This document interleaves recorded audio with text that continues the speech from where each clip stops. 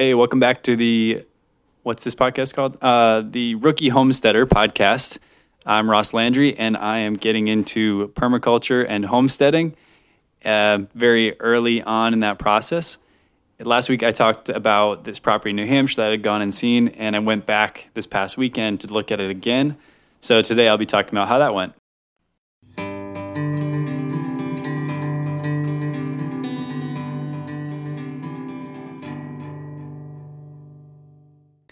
All right, so it's March 25th, 2022 now, and this past weekend, I went up to Danbury, New Hampshire, and looked again at this property that's on the Smith River. It's 14 acres. It's got some wetlands, but some dry land as well. It's a really nice place. I really enjoyed my time there last week, but I wasn't sure about the wetland situation, and there was so much snow on the ground that I couldn't really get a good sense of how wet exactly the land was, and if I'd be able to even build anything there, or if I was able to build anything, would I be able to drive a car in to get to it, that sort of thing. So yeah, I've got some more clarity on that, and I won't beat around the bush. It's not good. So it's extremely wet. So my idea was to go this past weekend while all the snow was melting. So we had a really mild week, both in Rhode Island, where I live at the moment, and also in New Hampshire. So all this snow that had accumulated throughout the winter, and especially last weekend, there was a storm where we got some good snowfall. That all melted last week. So I was thinking it's probably the wettest time of the year and a good time to go see how much water is on the ground in this property. And it was not good.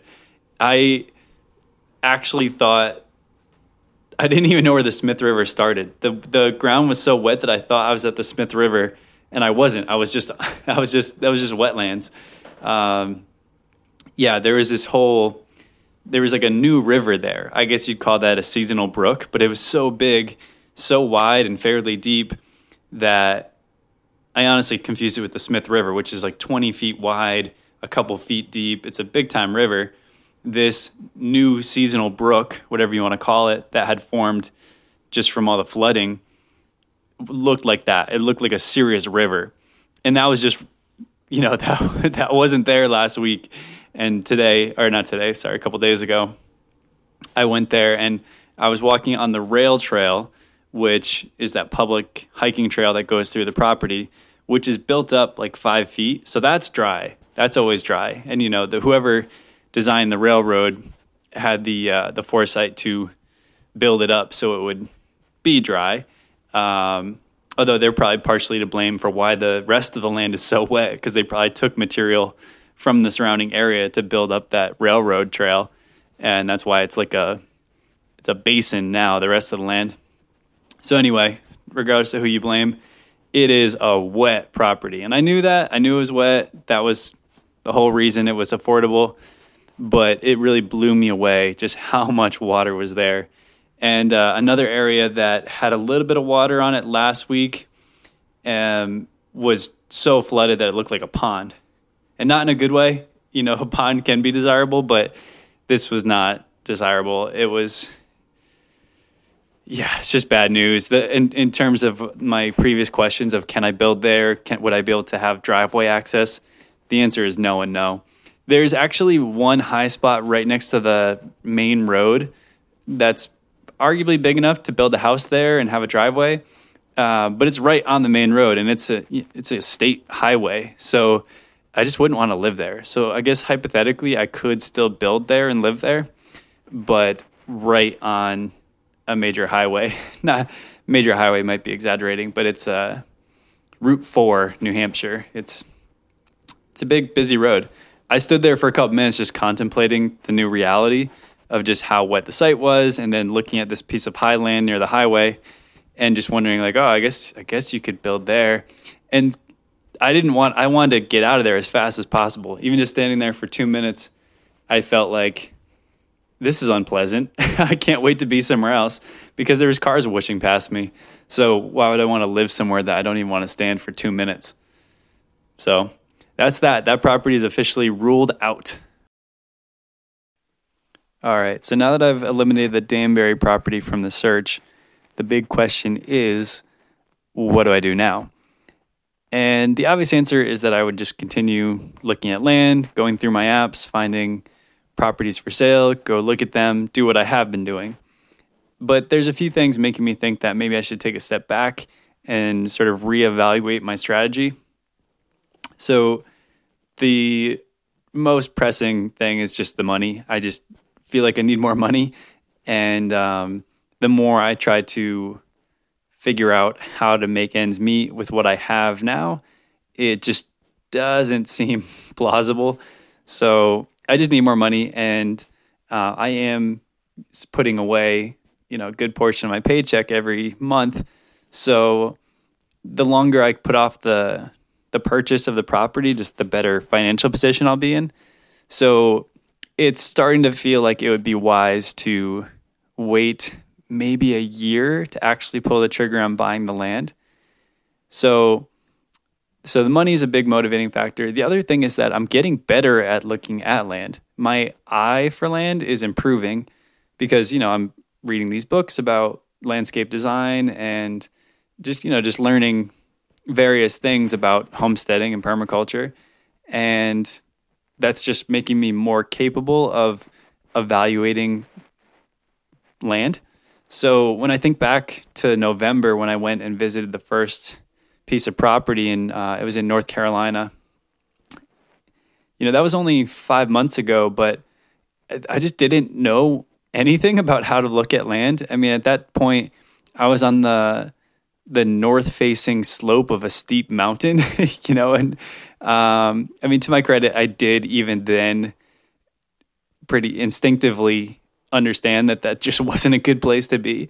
But it's kind of comical to look back and just reflect on how little I knew about evaluating land. And not that I'm any great expert on it now, but I'm starting to understand what you should look for. And my guess is that trend will just continue as I continue to read things, watch videos, talk to friends who are already doing things along these lines. I think I'll just get better at that. So besides just the money, if I were to wait on buying the property, I think I'll make a better decision because I'll just have more insight by then. So those are two big motivating factors. A third thing I'll mention that's motivating this decision to wait a bit is that I don't have the skills necessary, which is similar to developing the eye for property.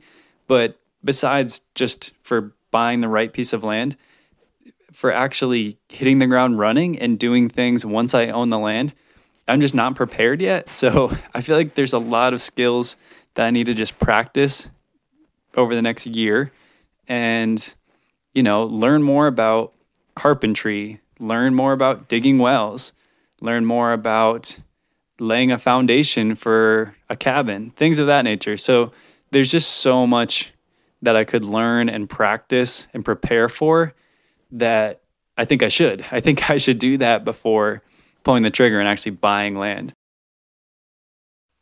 So given that I have so many things to learn and so many things to do, it can be kind of hard to pick what to do first, what to do next. But my attitude right now is basically it doesn't matter. I just need to pick something and do it. And just doing something is better than sitting around wondering what the best thing to do is. So my idea at the moment is that I'm going to design an office space, like a portable travel office, probably on a trailer. And I'm looking at vehicles right now to get something that can tow a trailer, which is also part of the reason that the financial stuff wasn't going to work out for me trying to buy land right now, because I have a 16-year-old sedan with 180,000 miles on it, and that's just not really the right vehicle for homesteading, and also it's old, so I just don't know if I can count on that for too much longer. So it feels like I should get a newer, more reliable vehicle that can tow a trailer, and that's an expense that I think I need to just bite the bullet and pay for now, which is, all the more reason I kind of need to save up some more money. So with that being said, if I get a truck and a trailer and I can build a mobile office on the trailer, then that sets me up in a lot of ways. So that, I think, is going to be my next move, and I plan to do a podcast episode about it. All right, I think that is all for now. I will say that although I'm a little disappointed that the land in Danbury, New Hampshire didn't work out, I'm way more excited about this summer of just learning and experimenting with things without owning land. It actually has been kind of a huge relief to take that pressure off my shoulders and not feel like I'm rushing into this project unprepared. I mean, I will certainly feel unprepared when I do eventually buy the land, but it just feels right waiting. And yeah, I just feel like a weight is lifted off my shoulders because now I get to I'm a little more free to travel around and visit my friends that are doing homesteads already or farm, and just practice and learn without the pressure of being on land yet. So actually I feel really good about it. And yeah, I think I'm going to keep doing this podcast too. Initially when I decided that it was going to be another year until I was ready to buy land, I didn't know if that meant I had to stop doing this podcast, but I think this period of preparation is actually just as relevant as when I get on the land. So I'm going to keep talking about it. I think the next episode I do will just be talking about how the build of my travel office is going. And then maybe I'll do a few more updates throughout the summer of just how like my whole education is going.